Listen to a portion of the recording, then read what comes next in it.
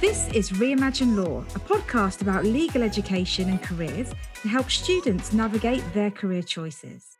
Welcome to Reimagine Law, and I'm delighted today to be joined by Dr. Michael Drayton, a colleague who I've known for a few years now. Mike, would you like to introduce yourself and on your background? I mean, we're going to be talking about this fascinating topic and serious topic of burnout and how we can help some of our listeners think about the topic, but perhaps also have some strategies for coping as well. So it'd be great to know a little bit about your background, Mike, for the listeners, first of all. Sure, thanks, Nigel. And it's nice to be here. Thanks for inviting me. I'm an executive coach, an organizational consultant, and a clinical psychologist. I'm actually a leadership coach at Said Business School, Oxford University, which is where we met. I'm also a fellow of the Cabinet Office Emergency Planning College, and I've worked with lots of different types of businesses, from multinationals to professional service firms, including law firms.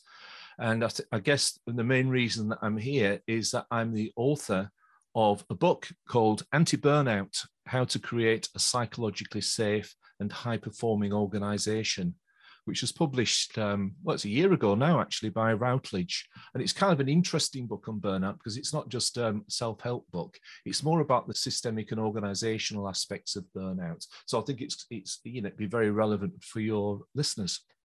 Very good. No, thank you, Mike. And I think as we start on this topic, as I said, obviously a very serious topic, but also one where we're conscious the sector we operate in, we need to support people on this issue as well. And we'll come on to issues such as hybrid working. I know we're going to cover that later, and those types of issues. Should we start though with some definitions, perhaps, though, Mike?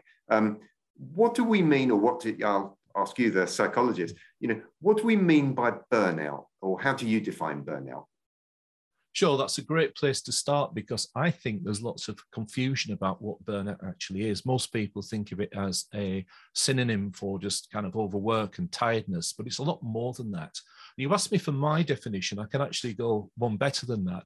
I can give you the definition from the World Health Authority of burnout, because it's actually included in the WHO International Classification of Diseases Manual, ICD-11. And it's kind of really helpful and interesting, because the first thing the World Health Organization say about burnout is that it's not actually disease, but they class it as an occupational phenomenon. In other words, it's a set of symptoms that arise due to work.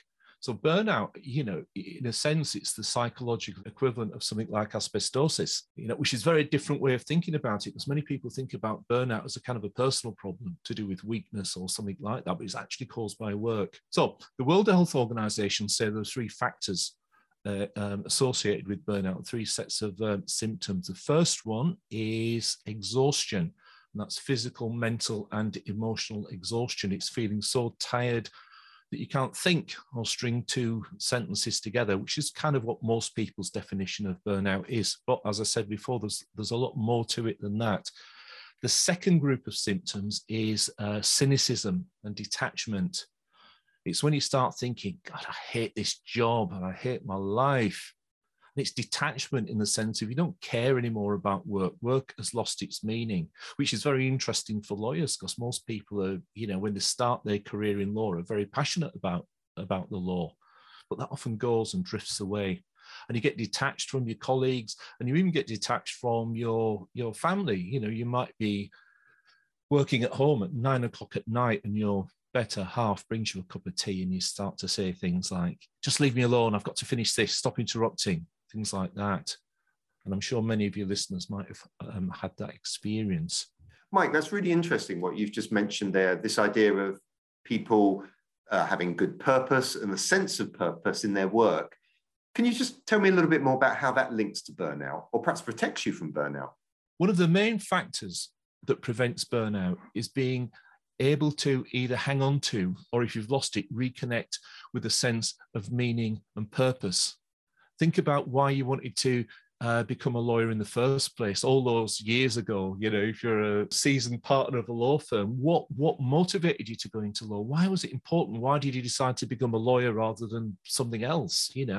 Because I think sometimes, the grind of the job, the day-to-day bits of the job, you forget why the purpose and meaning of your work and why you wanted to be a lawyer in the first place. And if you can somehow reconnect with that and think about that, then you'd find it tremendously helpful, because if you feel that you're doing something meaningful with purpose and something that's important, well, you can work hard, you can run through walls, can't you? And the third and final factor, which is the kind of really insidious factor, is rapidly declining workplace performance, because people get so tired and so fed up. It takes them much longer to do fairly trivial and simple tasks. And that's the vicious circle of burnout. And in fact, that's also the solution. Because if law firms can introduce a culture of anti-burnout, of psychological safety, well, what happens? Well, the third factor starts to decline.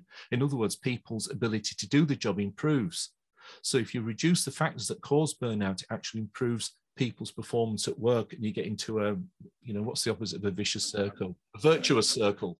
And this is it. You see, burnout is much more complex than most people understand, and it's more of an organizational phenomenon than a personal phenomenon. Mike, that's really fascinating. And you've mentioned already some points here. So that definition in the World Health Organization's definition is really interesting and helpful as well, I think, as you say. And you've hinted already about how some of this can apply to the legal world and the legal sector, and how lawyers can be impacted by this. Is there anything else to add in the sense of that aspect of how does this really apply to lawyers? I mean, you've mentioned it's linked to the organizational context and how work is done. So I guess, we're all reading about the daily pressures, the hours, and I know we're going to come on to hybrid working later, but anything else just to add here around the legal sector and why you feel it could be a particular issue that we really need to help people with there? Knowing lawyers, I think there are at least, there's probably lots of factors, but there are at least two factors. The first one will be personality factors, which I could talk for hours about this, but I won't, in that most lawyers, especially most successful lawyers, are very high on the personality factor of conscientiousness. So they work hard and they're generally organized people, which you have to be a lawyer, especially to be a successful lawyer. So lawyers work hard, not because they have a boss yelling at them or they're frightened of getting into trouble or something like that. They work hard because if they don't work hard, they feel guilty. So their overwork, let's say, is intrinsically driven. It's driven by their own personality. And the problem with anybody who's highly conscientious, as we probably know, Nigel, it's knowing when to stop. And we'll come on to this later, but with hybrid working, if you're in the office and the office closes at whatever time, 6 or 7 o'clock, you get kicked out and you have to go home. But when we're working at home, there's no boundaries around our work. So that's the first thing. If you've got a group of people who are very highly conscientious and also have been trained to look for details and look for things that might go wrong. It's paranoid is not quite the right word, but it's this very kind of this mindset where you're always worried about missing something. Yeah, you're looking at risk. You're risk managers, really, exactly. Your clients, aren't you? You're risk managers. And I think also, as you say, one thing that's really come home to me then, Mike, that you and I think have often discussed is this point of they want to do a good job. As you say, that sense of conscientiousness and almost, I want to do it. I don't just want the 80% version of this. I want to get this 100% right for the client and for my colleagues. And so that brings intrinsic pressure to the situation as well. Yeah, and there's a reality to that, because if you get something wrong, it could have catastrophic consequences, for your client. So, but the second thing I think is really interesting is the culture of law, because I worked for a long time, in the health service as a clinician, and I think clinicians have a similar culture sometimes in that consultants have worked kind of long hours. In there back in the whatever it was, the 70s or 60s or 80s or whatever that was, and they kind of have this mindset, and I'm paraphrasing and exaggerating for effect here, that working 100 hours a week didn't do me any harm. Well, maybe it did, maybe it harmed your health, maybe it harmed your family, maybe it harmed your kids, I don't know. But I think younger people are much more reluctant to accept that kind of culture. You see, so you've got the churn in law firms now. It's very hard to recruit. There's a lot of competition for good new lawyers. So I think that culture needs to be thought about and reflected on and changed, really. One more thing, I think, again, the paradox is people think that if you work fewer hours and work less intensively, your billing hours will drop and your performance will drop. But in all of the clients I've worked with, the opposite happens. The more breaks people take, the more efficient they are, and the better they are at the job.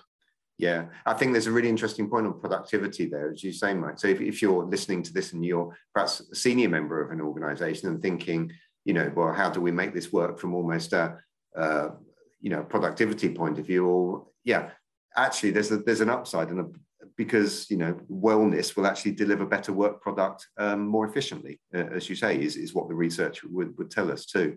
Very interesting. And and Mike, as I say, I know we've there's been a lot in the press around this in the last year or so, certainly, or the last 2 years during the pandemic, around well-being. And as you say, it's an issue of attraction for firms as well, and retention, how they building the support around individuals in these situations. And we'll come on to it. I mean, Mike, should we go next to just thinking about what are some, you've given some tips already and some ideas. As you say, there are two levels to this. There's an organizational level and an individual level. Anything we'd offer out to our listeners in terms of at an individual level, what should they be really doing for their own well-being here, and to helping to manage any risk, as you say, anti-burnout? How can they avoid it? Again, that's kind of an interesting question, because I'd say the first error in the question really is to think of it as an individual problem. As soon as you think of it, as soon as you start to say, oh, I'm burning out, or I feel burnt out, you've made it your problem. Right. Okay. And it's not your problem really. It's the problem of the organization. The problem lies between you or the person who's burning out and the organization. It lies within that relationship, and that's where the true fix is. But nevertheless, there are things people can do. But the first thing is, don't think of it as, this is me. It's not you.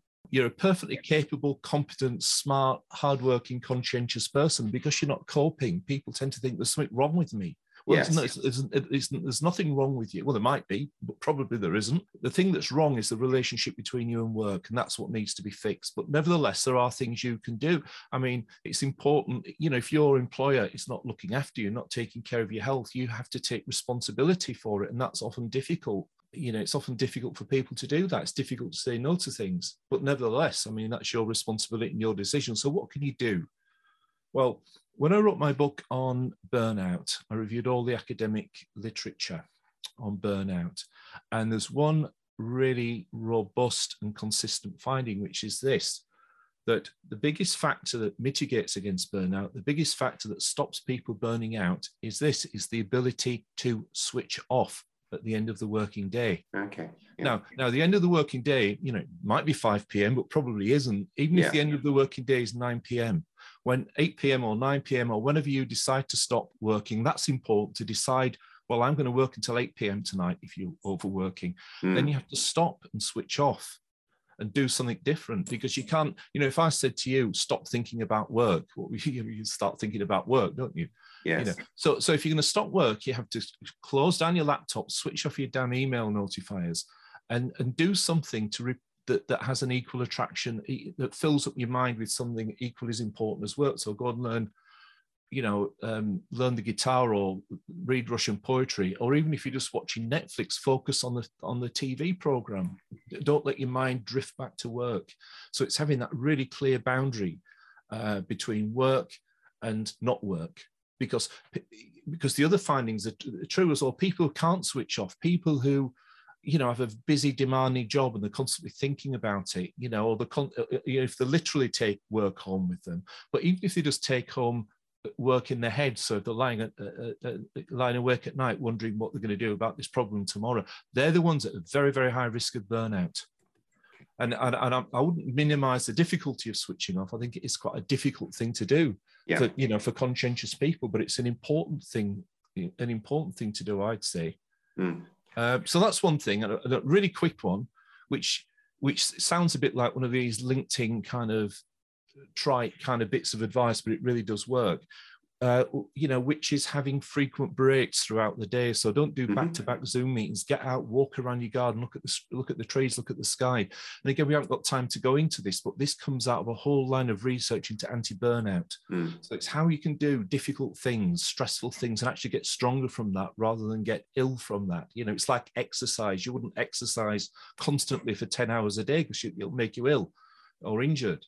But work is a bit like that as well.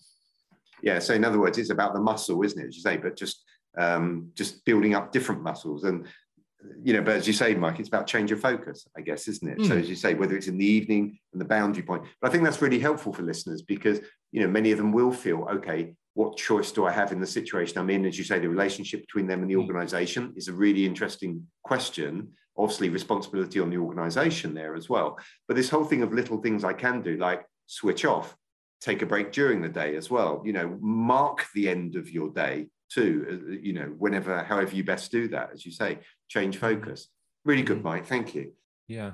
Actually, I ran a program for NHS England for safeguarding leads, who some of your listeners may have come across in their legal practice, who've got a terribly high risk of burnout.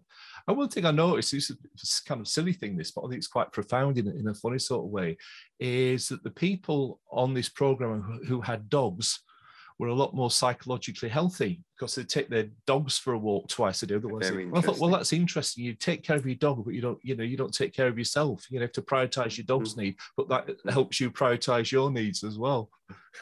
Well, it's interesting, isn't it? Yeah, but there you are. I mean, there's a fascinating thing that actually having to work around the needs of another, in that case, the dog or whatever, the pet, is actually something that actually does truly distract you or can give you a different focus for a little while. So yeah, very good, Mike. Okay, so we've looked at some tips there around the individual level, and you've made the point quite clearly, as you say, it's about the relationship between you and the organization as well. And obviously organizations are really focusing on this at the moment, this whole issue. We've all talked about lockdown, well-being. Perhaps should we move on there and think about, because not just about the pandemic and everything, but in the sense of if the future of the world of work is going to be this hybrid nature of, as you say, sometimes we're going to be remote, including from our colleagues, sometimes we're going to be in the office. I guess many people were already working remotely in some senses because they were part of international teams, even when they were physically in a building. But anyway, let's if we go, Mike, a little bit with this thought of the hybrid world of work and the future, and how do we deal with the issue of burnout in that context, do you think? Both from, again, let's think organisationally as well as individually. Boundaries. I think it's hard enough for people, back in the good old days when we were in offices, to knock off work sometimes and to finish work on time. And that's the nature of the job, isn't it? You can't, but I think it's much, much harder when people are at home and there are no boundaries, or there are very few boundaries between work life and home life, especially if you haven't got the luxury of an office, or if you're working on a kitchen table or something like that, it's even harder. So the tip is to try and again, I wouldn't minimize the difficulty in doing this. I think any of these tips, you hear this kind of try advice, do this, do the other. Well, that most people kind of know what to do, but the difficulty is in kind of forcing themselves to do it, because it's very difficult to do. So what do you do if you're working from home? Well, you need to start to impose some artificial boundaries. When you finish work, put your laptop away, literally lock it in a cupboard or something like that, so you're not tempted to pick it up. Think, you mentioned international calls earlier, which is an interesting point. So, I have clients who have offices on the west coast of the US, so they have frequent, or in Tokyo, so they're frequently having calls at 9 o'clock at night. Well, what do you do? Well, a lot of them just work through. They work through from 7 a.m. till 9, and they're exhausted. But what you can do is to say, well, I've got a call between 8 and 9 to San Francisco, so I'm going to finish at 4. And I'm going to have 2 hours off, and I'm not going to think about work. I'm going to have a rest. I'm going to have dinner, and then I'm going to apply myself and for the 8 p.m. phone call. You see, so they're still getting a break and they're still getting some downtime. So that's a struggle. It's to impose some artificial boundaries to say, well, I'm going to make sure I have I'm going to have a 45-minute break at lunchtime and put it in your diary, and go for a walk. Have a half an hour break in the morning, half an hour break in the evening. And these things seem trivial when you're caught up with work. But what you'll find if you do is you'll come back to your work refreshed, and you'll get through it much more quickly. I mean, I get to a point at 3 p.m. in the afternoon where I'm brain dead. I can hardly, so I'll go off and go for a walk, exercise. I might have a nap even. Can't do that at the office. So that's one of the advantages. Mike, that makes me think of a point around proactive communication perhaps here. So whether you're the person almost wanting to signal to the person you report to in the team of actually I'm available then, but I am going to put in my diary my breaks just to maintain my sense of balance here. Or I'm thinking, Mike, also if you're the leader of the group as well, how you should perhaps put this on the table as an issue and say in a positive way and say to people, give people permission. I'm thinking, what should we voice as managers and leaders in this situation? Well, yeah, it's good to give people permission to take breaks, but I'd probably go further because, I tell people to take breaks. Say, we finish at 6 o'clock or we're going to have a lunch break between 12:30 and 1:15 because if you give people permission, if you say, well, it's okay for you to take a break, well, people won't do that because it gives them an element of choice, you see. Whereas if the big boss says, no, you have to finish work at X this time, we're shutting down the office at 8 p.m. I don't want anybody working. And if you get caught, buddy, you will be in trouble. Now, this, so I think that's more important than giving permission. I think you should tell people. Now, very quickly, this program I did for NHS England, it started off live, it went online. I used to tell people, we have lots of breaks built into the program. And I'd say, you have to take a break. So we've got a 20-minute break now, and I don't want you to do emails. I want you to reflect on what we've spoken about. And I said, I have special a program on my computer, so I'll be able to tell if you're using email, and I'll be very cross with you if you do that, kind of jokingly. I didn't have a program. but anyway, at the end of the program, people would give feedback, and they say, one of the most helpful things was taking breaks and thinking about what they were doing. One person said, I think this is the first time I'd had a break since lockdown from my computer during a working day. People just don't tend not to take breaks. And it's important because lawyers are paid to do what? They're paid to think. It's the intellectual, they're paid to think. And how the hell can you think if you're constantly bombarded by this stuff? You can't. And it's a bit like Mike, and I think it may even be yourself, where sometimes on people's email footers, they actually signal of when they'll be checking emails, for example. So that, in other words, how do you manage your day? How do you manage your thinking time? Going back to what you just said. Yeah. Well, it was a real struggle for me to write this book, so I'm very busy. I thought, well, how am I going to do this? Well, I've got to put aside Friday. It's my writing day. And on Friday, I don't switch anything on. I don't switch my emails on, because if I do, I'll just be constantly distracted. And I'm I'm the sort of person, if something's difficult, then something easier comes along, I'll go to the easier thing. I'll just do this email, and you never get anything done. So, and again, there's tons of research into this by a guy called Cal Newport, who's a neuroscientist in the US, and he's written a book called Deep Work, which is very useful. This is not just my opinion, I suppose, is what I'm saying. It's not just what Mike Drayton thinks. There's lots of research to back this stuff up to say it actually does work, and it's very helpful, and it actually improves performance and productivity. And that's the key thing. This is not just kind of woo-woo, let's be nice and kind to people. It's a nice ethical. Well, it is. It's all of those things. But I think a lot of the people I work with, they'll talk about this, but what really drives them is the bottom line of performance and productivity. And if you can say, well, this will really help people, it's a win-win, it's going to help people, but it will also improve performance. Yeah. And that's what I find frustrating, because people focus on the nicey bits of it, which is good. It's a good thing to do, but they forget the performance improvement aspects, which is very important for organizations. Yeah, exactly. And so there's a bottom line message there in terms of financials, or as you say, results that comes out of good practice, which also looks after your people as well, which I guess is one of the key messages here. And as you mentioned earlier, it's good for recruiting talent and retaining talent as well. Because if people feel fed up and unhappy and all these things I've just mentioned, what they're going to do, they're going to look for another job. Yeah, and that's a problem for many firms, especially big firms. No, that's been fascinating, Mike, and I think some of the takeaways here in terms of it's not just. Don't think of this as about you. It's about the context you're operating in with the organization. It's about boundaries. It's about, managing your time, your proactive communication. And if you're a leader, it's about actually having a team which is both healthier, but also more productive as well. So there are so many takeaways, I think, for people here on so many different angles, Mike. Spot on.